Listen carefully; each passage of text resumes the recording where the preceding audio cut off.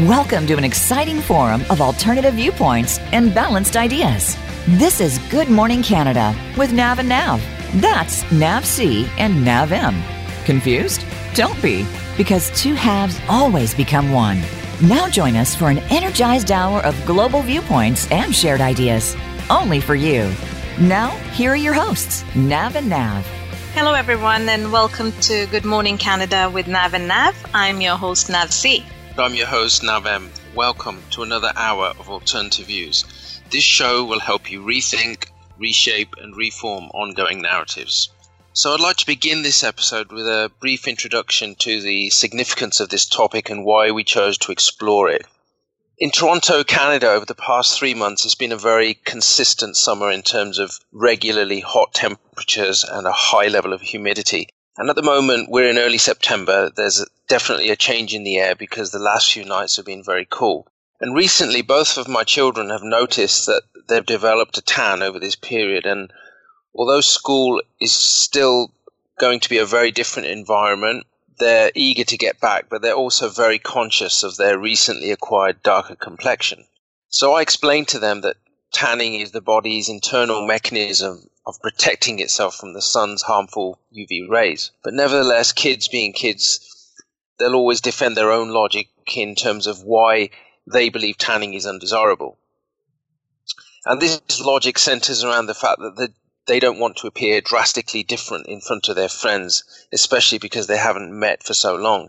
And this conversation reminded me of a documentary that I watched some time ago, and it was made by eminent Hollywood actor, director, and producer Bill Duke, and it was entitled Dark Girls. The documentary was co-directed by Bill Duke and Dee Shansin-Burr, and their aim was to address the issues surrounding colorism. And this is something we'll explain later in the episode, but in essence, the documentary examined some very painful anecdotes regarding race and colorism, which is a form of discrimination based on skin tone and skin shade. And the documentary focuses on colorism within the Black American community, but it also looks at issues of color in India and around the world. So one topic which is indirectly linked to colorism is the issue of body dissatisfaction. And I began thinking about this from a personal experience in my own childhood. And in my secondary school, rugby was the main sport played by boys. And as many people will know, it's a very physical, full-contact sport. And during one incident, a team member commented that my legs were very thin. And the word thin means different things to different people. But this one statement affected my own perceptions of body dissatisfaction, personal confidence. But more importantly, it led to a continual comparison to others in terms of self-image. And this type of experience will probably be shared by many other people. And it has more relevance today because we live in a very image-conscious era driven by global consumerism.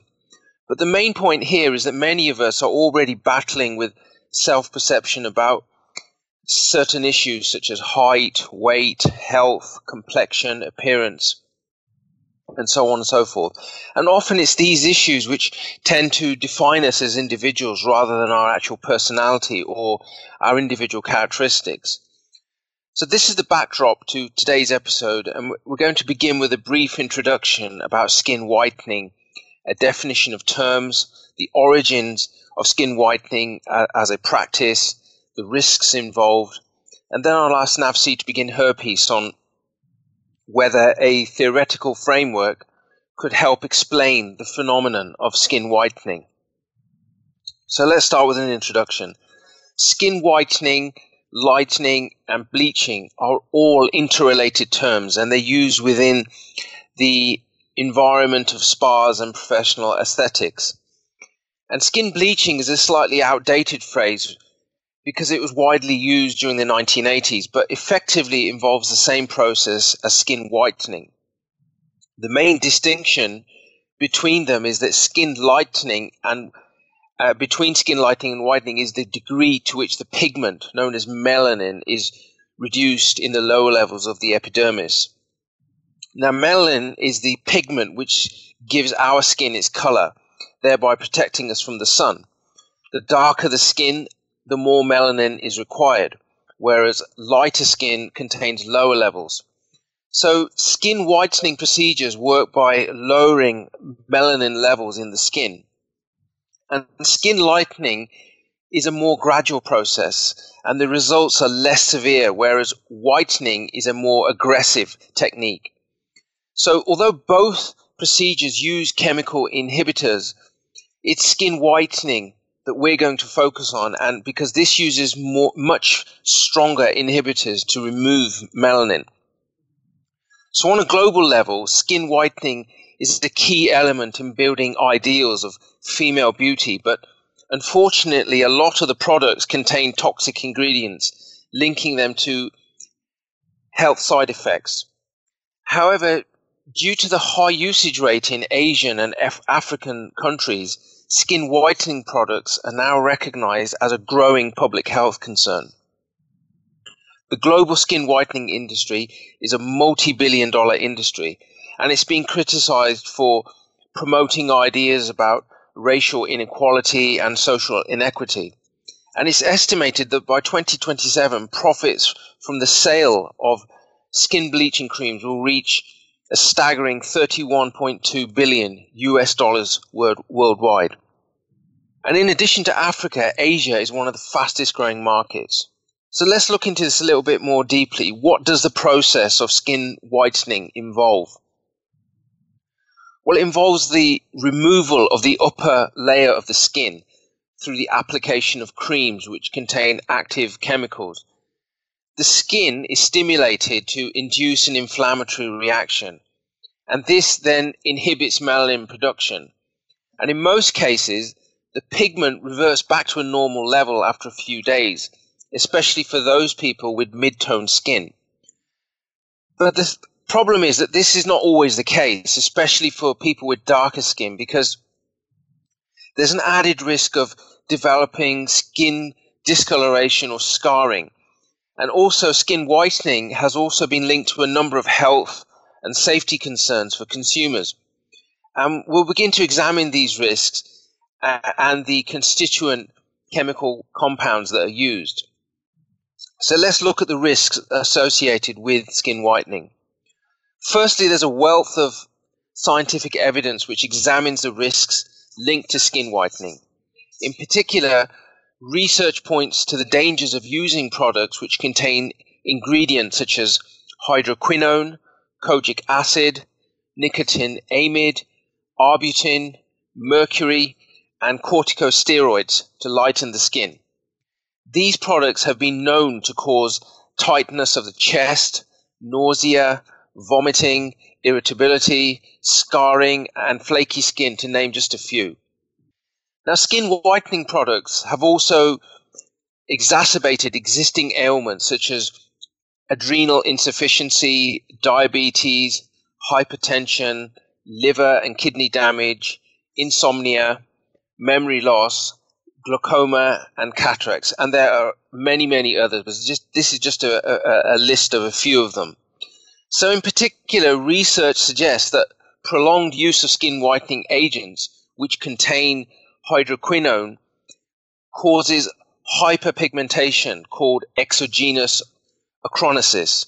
And this usually appears as a bluish black or a grey-brown discoloration of the skin, especially when used in high doses, combined with extreme heat conditions.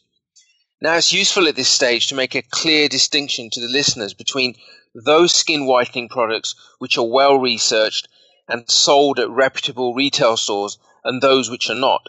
And again, we're not making any health claims here. We're just reporting on facts which are within the public domain. The majority of skin whitening products from mainstream retailers are able to deliver the intended results, and many are marketed as either skin toners or moisturizers. But the crucial point is that the prescribed formulations contain regulated amounts of hydroquinone and corticosteroids.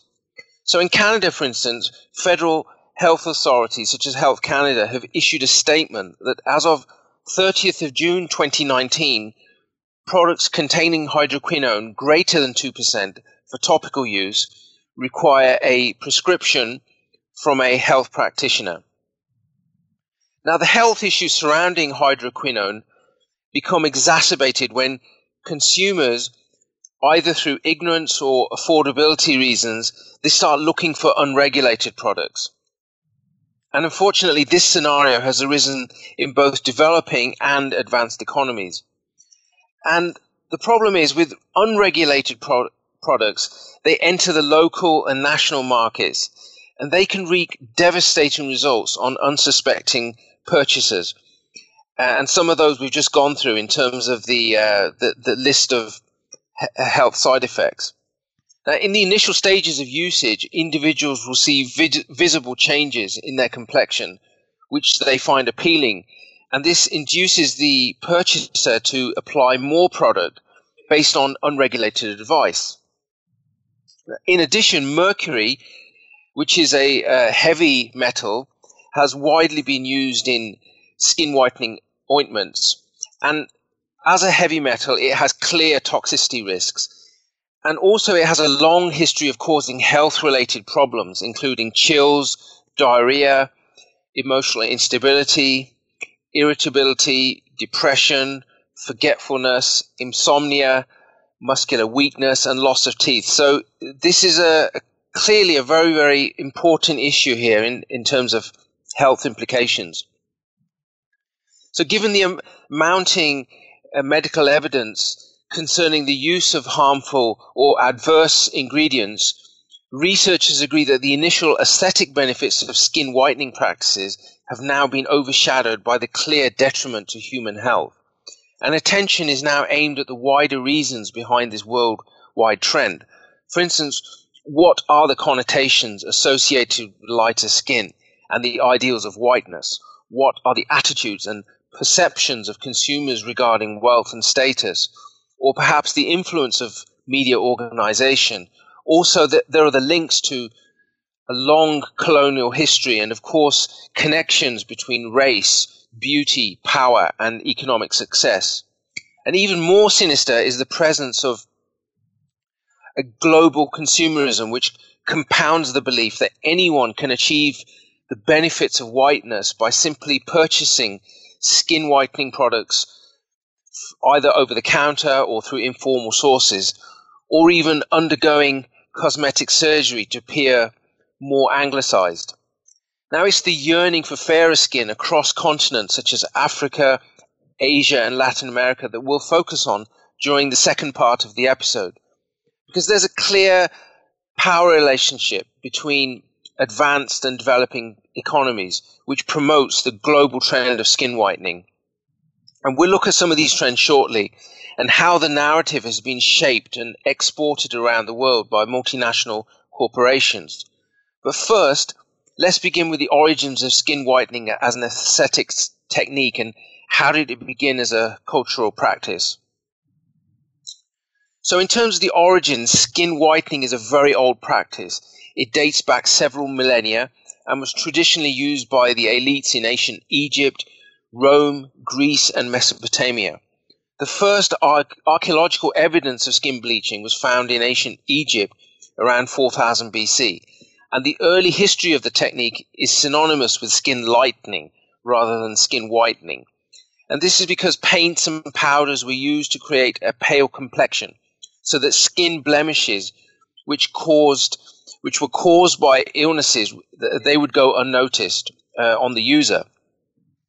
And the earliest cosmetic practitioners combined skin whiteners containing lead or chalk with a black eye makeup and a particular blend of red lip dyes. Now, in the Far East, elites from Chinese and Japanese society, they mixed a lead base with rice powder, create an appearance similar to white jade. Similarly, during the period of Tudor England, Queen Elizabeth I was known to apply complexion wafers which contained arsenic to create her famous pale or ghostly look.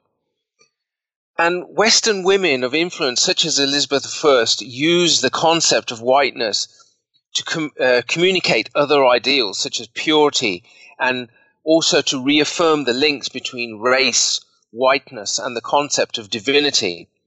So this historical trend continued well into the Victorian era in Europe because powder and paint became more commercialized for creating face foundations. And during the 19th century, skin whitening products were targeted mainly at white females in Europe and the United States because they were the main markets.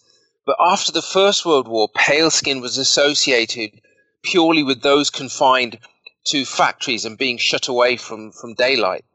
And by the early 20th century, mass production techniques in the cosmetic industry were employed to create skin whitening creams aimed at mainly at white women. And it was after the First World War, during the 20s and 30s, when there was a shift from white consumers to people of color. And the main reason for this was because tanned skin became the new aspirational lifestyle for white consumers. And as a result, white consumers swapped skin whitening techniques for tanning lotions, as sunbathing and outdoor leisure pursuits symbolized a healthy, well-traveled and affluent lifestyle. And it's interesting that conversely, skin whitening was now being targeted towards people of color, in particular towards the African American market and later to black communities within Nigeria. And this period also coincided with the increased use of mercury as an active ingredient for skin whitening. So by the early 20th century, pharmaceutical companies were actively promoting mercury along with established textbooks for the treatment of skin infections and dark spots.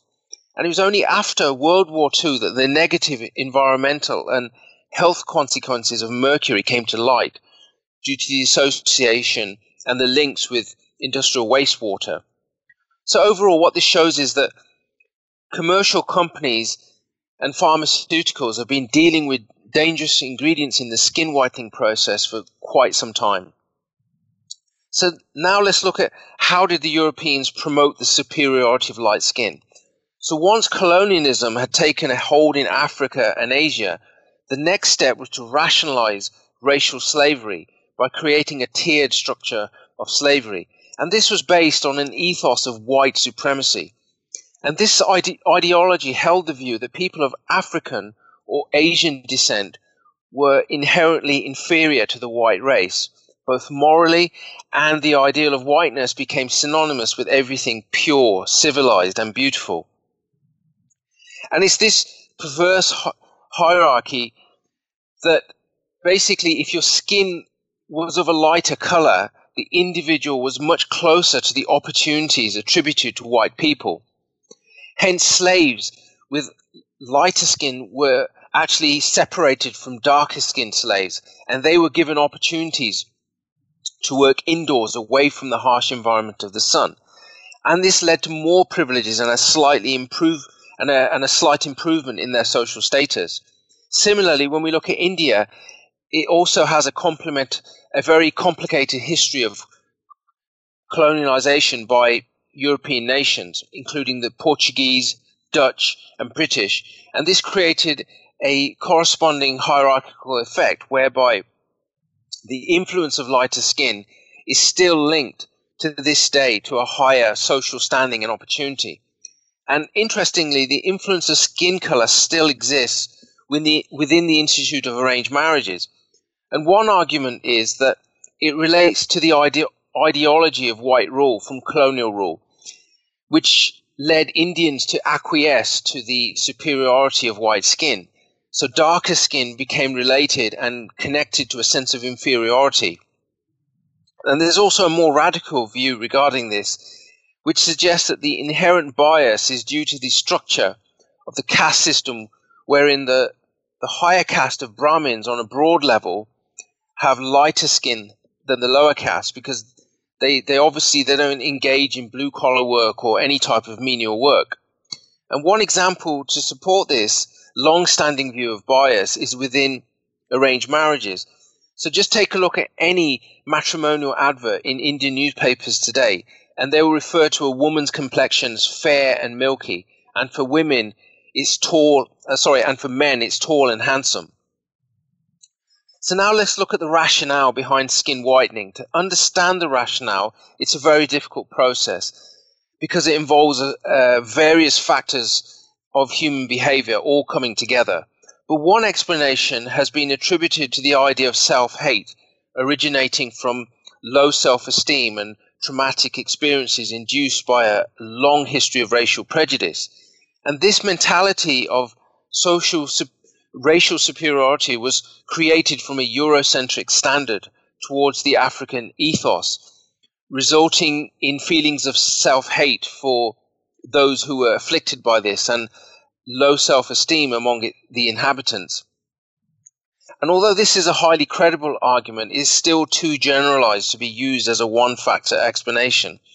So a second rationale is that colonialism has played a major part in shaping the approach of African countries to skin whitening because of a white supremacist agenda, stating that whites were superior to the blacks in all aspects. And historically, Africa has always been the object of Western misrepresentation since the earliest Europeans set foot on the continent. And we have the constant cliches of Africa as the dark continent and labeling its people as savage, backward, and immoral. And this forms the basis of the Western power's justification to exploit African resources. The third rationale is the influence of colorism. So colorism stems from racism, and it's the ideology which gives privileges and benefits to light-skinned individuals in society as opposed to darker-skinned counterparts. And essentially it's a racist legacy from the colonial days of slavery. The basic distinction is that racism discriminates on ideas of race, whereas colorism discriminates on complexion. So let's look at a case of this from Africa. The legacy of colonialism also spawned a shadowy hierarchical class system, which meant that lighter skin was linked to rising social class and a clear sense of privilege within African society. And this class structure created a racial system where blacks found it difficult to improve their particular social standing. And to escape a life of servitude, one had to adopt a position of whiteness through the ideals of virtue and beauty. But then instantly there's an incompatibility here because blacks were considered to be unattractive and immoral. And this system also used religious symbolism to reinforce this overriding message of white superiority and its association with God. In other words, the portrayal of a fair-skinned Jesus representing purity compared to dark skin as a metaphor for devilish behavior. And again, let's look at a quick case of India. So in India, there's also a long history behind this obsession with skin color due to the influence of caste and culture. And the desire for lighter skin has been mentioned earlier in terms of the structure of the Hindu social hierarchy. And we know that India has been invaded by lighter-skinned nations such as the United Kingdom, and therefore fairness, power, and supremacy have all become interrelated terms linking whiteness to personal opportunity, success, and privilege. And the fourth rationale is the influence of Western-dominated culture and media. So the media industry has for decades reinforced this message that fair skin is linked with ideals of beauty, wealth, prestige, and attractiveness. And India represents a unique case here because it's mainly because it has a large market share in the skin whitening industry globally. And also this is combined with the ancient notions of cultural beauty and fairness, which are linked to the caste and community biases, which we discussed earlier. And the skin whitening industry currently in India represents 50% of the entire skincare market, with an estimated net worth of $500 million US. And adverts are constantly reminding Indians that consumers with fairer skin will have access to higher status, and adverts are eager to reinforce this message. Similarly, in Africa, the media plays a huge role in how people create perceptions of themselves and those around them. Traditional media and social media today encourage the use of skin whitening products by presenting images of lighter skinned individuals as more attractive, more successful, and especially when endorsed by modern-day celebrities or supermodels. So it's the interconnectedness of psychology and advertising which has major implications for how we view the ongoing debate about skin whitening techniques. And to gain a better insight into this debate, we'll review it from a bio-psycho-social perspective. And this will be discussed by Nav-C in her piece in relation to how modern marketing techniques target consumers based on their social aspirations and their socioeconomic status. And it's these techniques which are deliberately comparing the concept of whiteness and fairness with opposing issues such as dark skin and socioeconomic stagnation. But before we do that, let's take a brief look at how a theoretical framework can help explain the phenomenon of skin whitening. And this will come back to in Nav-C's section, because we're coming up to a short break now. And in particular, she'll start to put together the various theories such as social learning theory and how this relates to the phenomenon of skin whitening.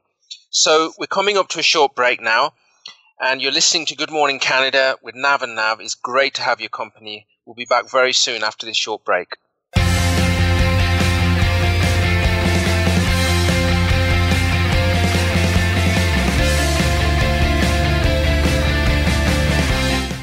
Become our friend on Facebook. Post your thoughts about our shows and network on our timeline. Visit facebook.com/Voice America. Moving forward can be difficult to do sometimes. There is always something going on. Many times, nobody else knows exactly what you're going through. If you are experiencing pain or loss, even something unexplained that is missing in your life, you'll want to tune into Go For It with host Joe Hausman. Joe and her guests will show you laughter and love. Sometimes you just need something a little positive in your week. Make that spot Thursday at 1 p.m. Eastern Time, 10 a.m. Pacific Time on the Voice America Variety Channel. Are you tired of feeling disconnected and shut down? Since every choice has ripple effects, lasting happiness is a product of the choices we make each day. Tune into Rise and Shine, not just for mornings anymore. Lorianne Rising and Uncle Mark Olmsted introduced you to authors, musicians, artists, and innovators, all actively engaged in designing a world that works for everyone. Make sure you're along for the ride, Tuesdays at noon Pacific, 3 p.m. Eastern, on Voice America Variety. We're with you wherever Alexa and Google are. At home, in the car, on your smart TV, and your connected devices. Hey, Alexa. Hey, Google. Play my favorite Voice America podcast on TuneIn. It's just that easy. But don't forget to make sure you actually mention the name of the podcast show to make it work.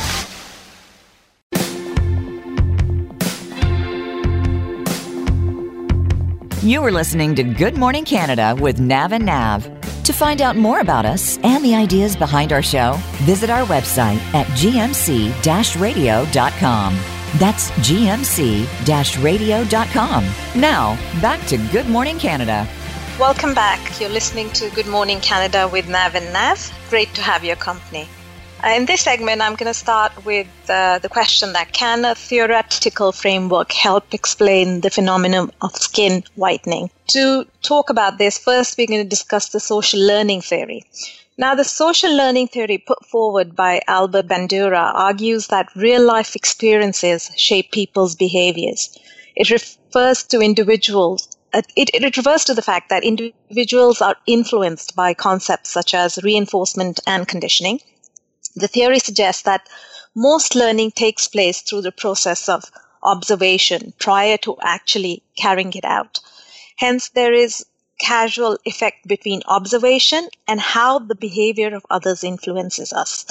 Exposure to social learning is manifested through powerful adverts on TV, magazines, and the internet, which promote the idea that a lightly skinned person is more socially acceptable, and this perception is given legitimacy by repeat advertising or celebrity endorsements.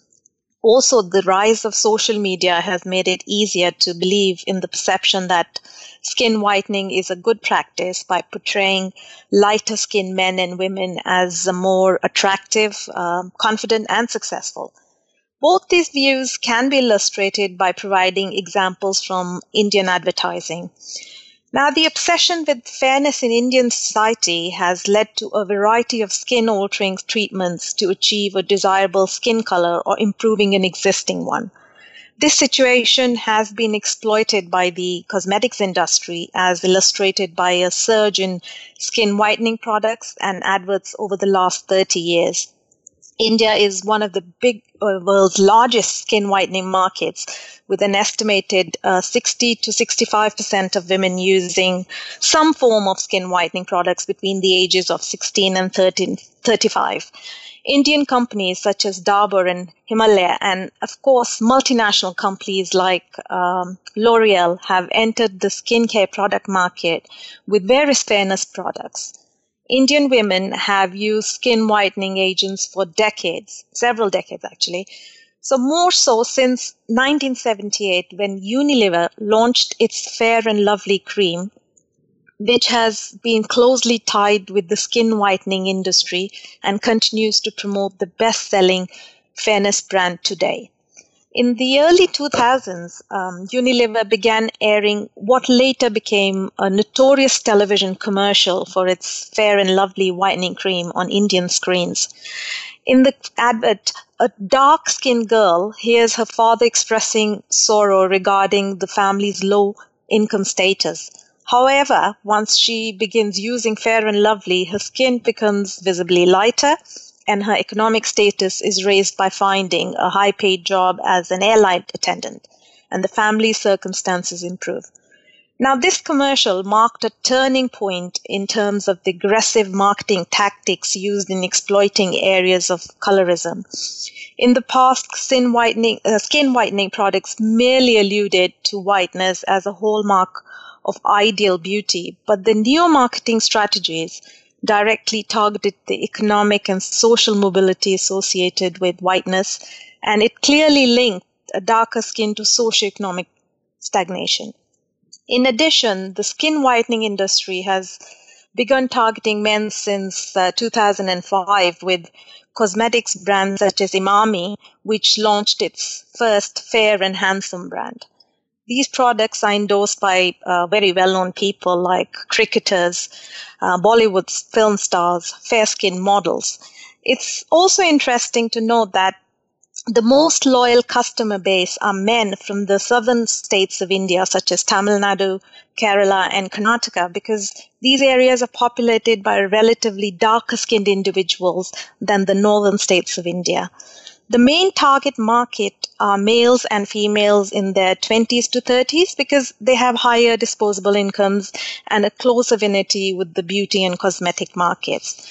Now, this brings us to the issue of celebrities. The mass media has promoted this controversial myth that beauty equates to lighter skin, and over time this has placed pressure on celebs from the film, music, and fashion industries to conform to expectations relevant to those businesses. From a contemporary perspective, photos of celebrities on social sites such as Instagram can be shamed and acclaimed at the same time, which inevitably puts pressure on those in the spotlight to conform to particular standards. For example, celebrities who have embraced the skin whitening route in the recent years include Diana Ross, Michael Jackson, Beyoncé, Nicki Minaj, Rihanna, Sammy Sosa, and Priyanka Chopra. The few names mentioned here provide a small insight into famous men and women who have either experienced personal issues regarding their race or have been confronted with visual stimuli from the media. Whatever the route, it has created a deep-seated insecurity which led to them engaging in skin whitening practices. Although none of these celebs have acknowledged the use of skin whitening products, the gradual whitening of their skin over a period of time can be observed by looking at their earlier media images. The interesting point is that many of these celebrities can easily afford the most expensive product lines which have been regulated by health authorities. But many consumers will tend to purchase such creams from informal supply chains which do not comply with health regulations. Also, many consumers make their own formulation from household products combined with skin whitening products in an attempt to enhance the whitening effect. This dangerous mixing often results in harmful side effects like achronosis. It is this issue of personal insecurity which we intend to explore in the next segment, because once celebrities adopt a certain activity, whether it is a personal lifestyle or leisure, the fact remains that they carry credibility and prestige. And in case of skin whitening, their usage offers indirect endorsements, and this social behavior becomes acceptable to millions of fans and followers. As a result, millions of consumers may be attached or even addicted to this practice because the overall results promote positive feeling and associations with it. So that brings us to, what are the biopsychosocial implications of skin whitening? The biosocial or BPS theoretical model was developed by the psychiatrist George Engels in 1977. And this model argues there are three main factors to help explain health and disease. These factors are biological, psychological, and social, which when combined help us understand important social issues. When applying the BPS approach to the issue of skin whitening, it requires us to consider the interrelation between all the three factors in terms of, firstly, motivation behind the practice, second, how it's practiced, and third, the effects of the practice. The existence of a human being is defined primarily by biological parameters. The biological body is constructed against a backdrop of social, cultural, and psychological experiences of the individual. The skin has a strong metaphorical context in the skin whitening scenario because it relates to a range of overlapping disciplines and belief systems such as political, economical, social, cultural, psychological, and aesthetic. Skin is also a physical reality as well as a social reality. The physical is capable of communicating shapes, sizes, and status, which are all projected by culture. Clothing is an outer covering for our skin, which acts as protection and performs a social function by communicating shape, size, and status through the body, through body art like tattoo and skin whitening. The cultural perspective of skin also represents a sense of belonging to a particular group or culture, which allows individuals to organize and justify their view within a given society. In addition, the skin represents the social surface of an individual by acting as a conduit between politics, culture, and society. The increased use of skin whitening creams remind us how a globalized society neatly categorizes people through their skin color, the effects of stigma, and inevitably the preference for lighter skin, all in an attempt to advance the interests of global consumerism. It also lays emphasis that on a broader social level, skin modifications or treatments define us via the social skin and not to the individual level. What does this mean? What this means is that social skin is simply a boundary point or a marker which communicates a sense of belonging through certain categories. In essence, it's a recognition system which creates distinction and pride to the individual. As we had mentioned before, the practice of skin whitening is deeply rooted within an individual's emotional state and the cognitive evaluation of their self-worth or self-esteem. This could be expressed through individual thoughts and behaviors such as joy or even self-hate in some cases. Although the corrosive effect of colonialism are not present in a physical sense through the rule of law, its effects still persist in the form of transgenerational emotional scarring. The only difference is that it's been internalized by subsequent generations through economic consumerism, because women still associate lighter skin with the ideals of beauty and perceive dark skin with the more negative thoughts such as evil, ugliness, disease, dirt, etc. The system used to differentiate women in terms of various shades of skin uses concepts of beauty which have been influenced by privileges of whiteness established over centuries. Now, this leads individuals to mimic the behavior and attitudes of others in the hope that being like them will improve their economic and social standing. We just look at the way in which men and women compare themselves with celebrities and resort to skin whitening because they are experiencing dissatisfaction on a personal level with appearance and self-worth. Hence, it's very possible to argue that skin whitening techniques can be thought of as a social external factor which dictates perceived standards of beauty. Now, on that thought, I would like to hand back to Nav-M. Thank you, Nav-C. Some great insights there regarding the various social theories and how they relate to consumer perceptions and marketing techniques. And I really like the case study that you brought up about Unilever's Fair and Lovely product. And also the last point that you mentioned about skin being a dual concept as a physical and social reality. And this brings us neatly towards a final analysis. So the first point is, are there positive uses of skin whitening? Now, it should be pointed out that skin whitening should not always be looked at in a negative light, because traditionally skin whitening products have been used to treat hyperpigmentation, such as melasma, chloasma, age spots, acne scarring, and other skin disorders such as vitiligo. And also some consumers use skin whitening products to lighten their skin color or improve skin radiance or improve the texture of the skin. So overall, it's not all doom and gloom. So the next point is that years after many African and Asian countries achieved independence, a post-colonial attitude still persists to this day, because a Eurocentric viewpoint has been adopted to create a gateway for social acceptance and privilege. And the next point is that the modern beautification process has gone well beyond the embellishment of specific areas of the body. Now, its efforts are directed more towards changing skin color in order to appear whiter and more attractive.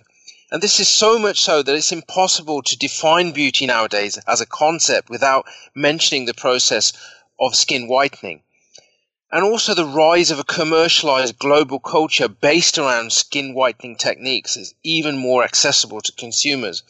And the ability to use skin whitening products creates an uncomfortable duality between established ideas about empowerment and disempowerment for women across the globe.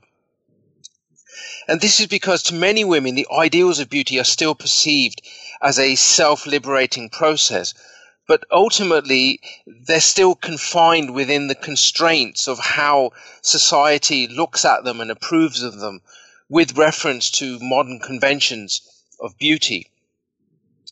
And the next point is that the phenomenon of whiteness as a superior skin concept compared to darkness as an inferior concept, what this shows is there's a structural hierarchy which is still firmly embedded within societies and cultures across the globe.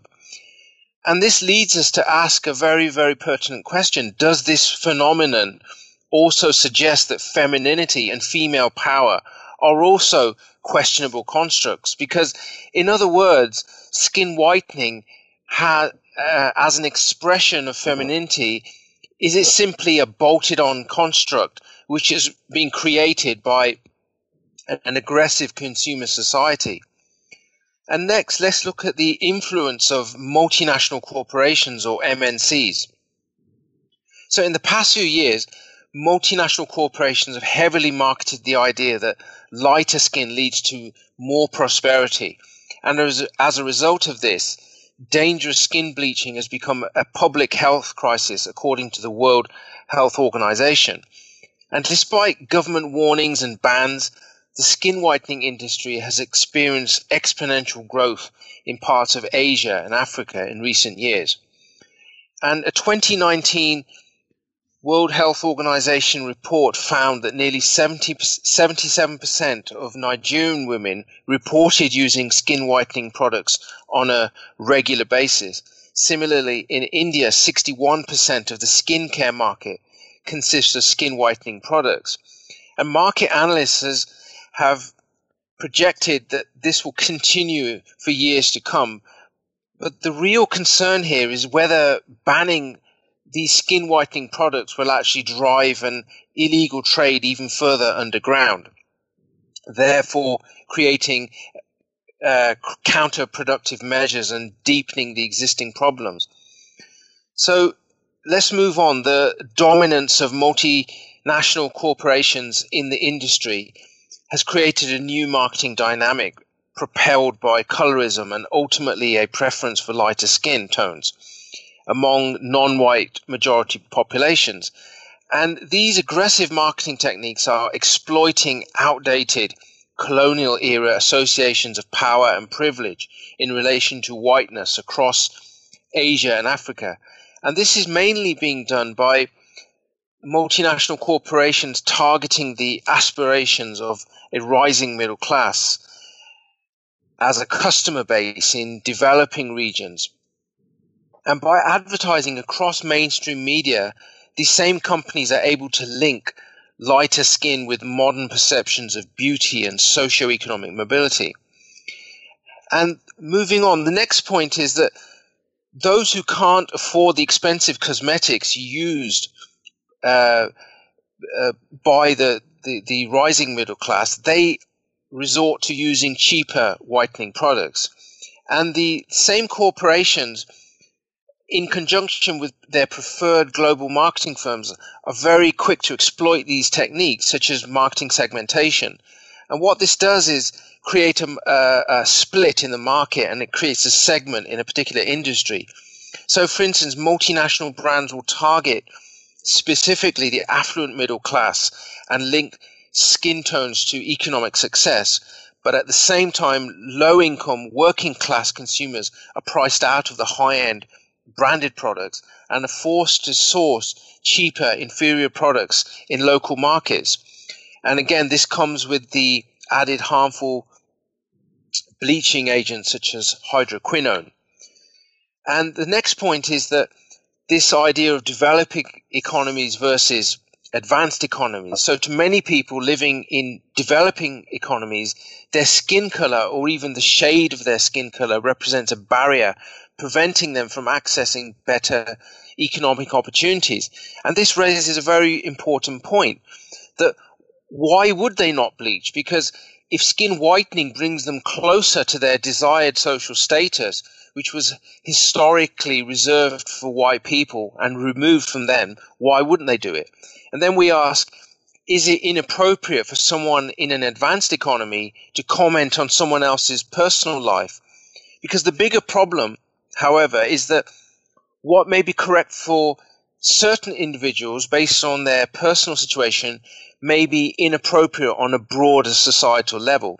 And in this scenario, lighter skin acts as a form of symbolic and economic capital. And this especially is important for women in developing countries because of the interrelations that we've already discussed between skin tone being attractive and desirable and the need to escape one's limited socioeconomic background. And then we move to the next point, that are there comparable situations to skin whitening? For instance, people often compare skin whitening to tanning or artificial tanning. Firstly, let's remember that skin whitening is seen as a permanent process whereby people apply creams and it removes layers on a semi-permanent or even a permanent level. However, tanning is a temporary process.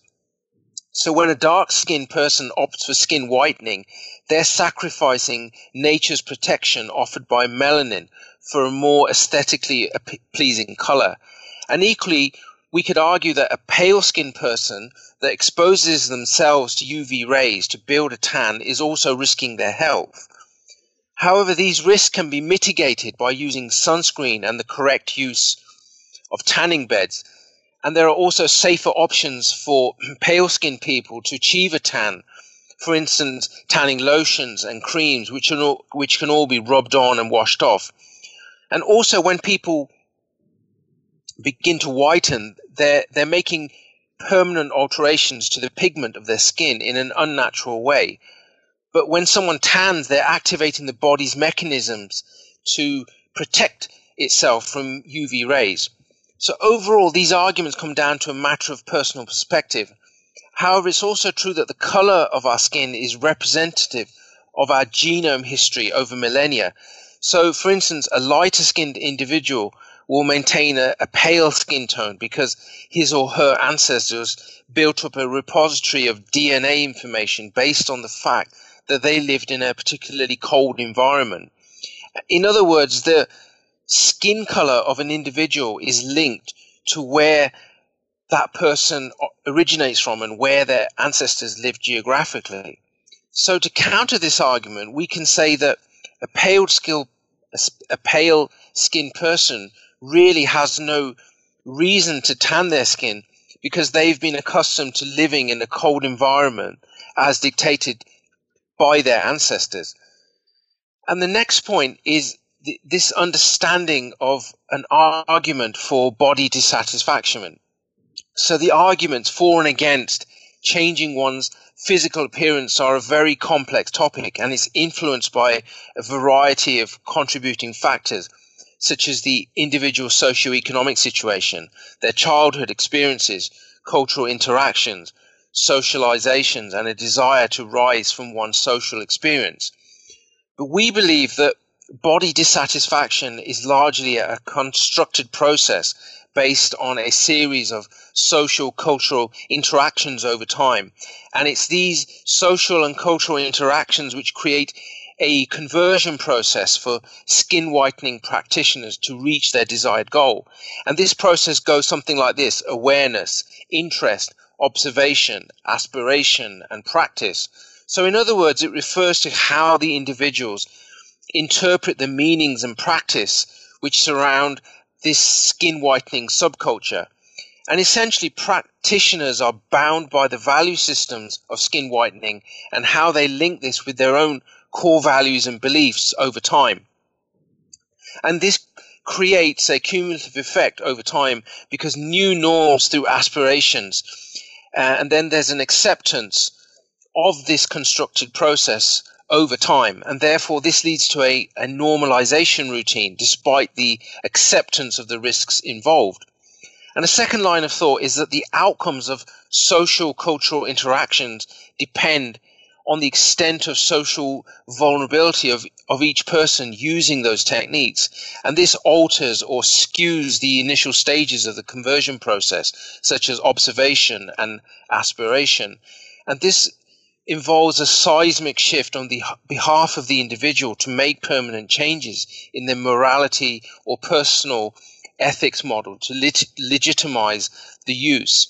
So let's wrap up now with a brief conclusion. We've seen that the motivations behind skin whitening are as varied as the entire range of skin tones displayed across different races and cultures across the globe. And historically, women's bodies have been constructed and deconstructed to embody various meanings according to the socio-political environment and that particular time period. So although the type of preference for fairness has changed throughout the centuries, the contemporary social understanding and desire for pale skin is extremely and closely linked to the rise in global consumerism. And so that wraps up today's episode. Many thanks for listening to Good Morning Canada with Nav and Nav. We really appreciated your company today. To contact us, go online at gmc-radio.com. And if you have any feedback regarding any of the issues that we discussed today, please email us at info@gmc-radio.com. Please like, share, and comment. Connect via our social channels, Facebook, Instagram, and Twitter. And also, just a quick mention that this show is syndicated to iTunes, Stitcher, TuneIn, and Google Play. So once again, thanks so much for listening. We'll see you next Wednesday at 9 a.m. Pacific and 12 noon Eastern. Thank you very much. Bye from us. Bye.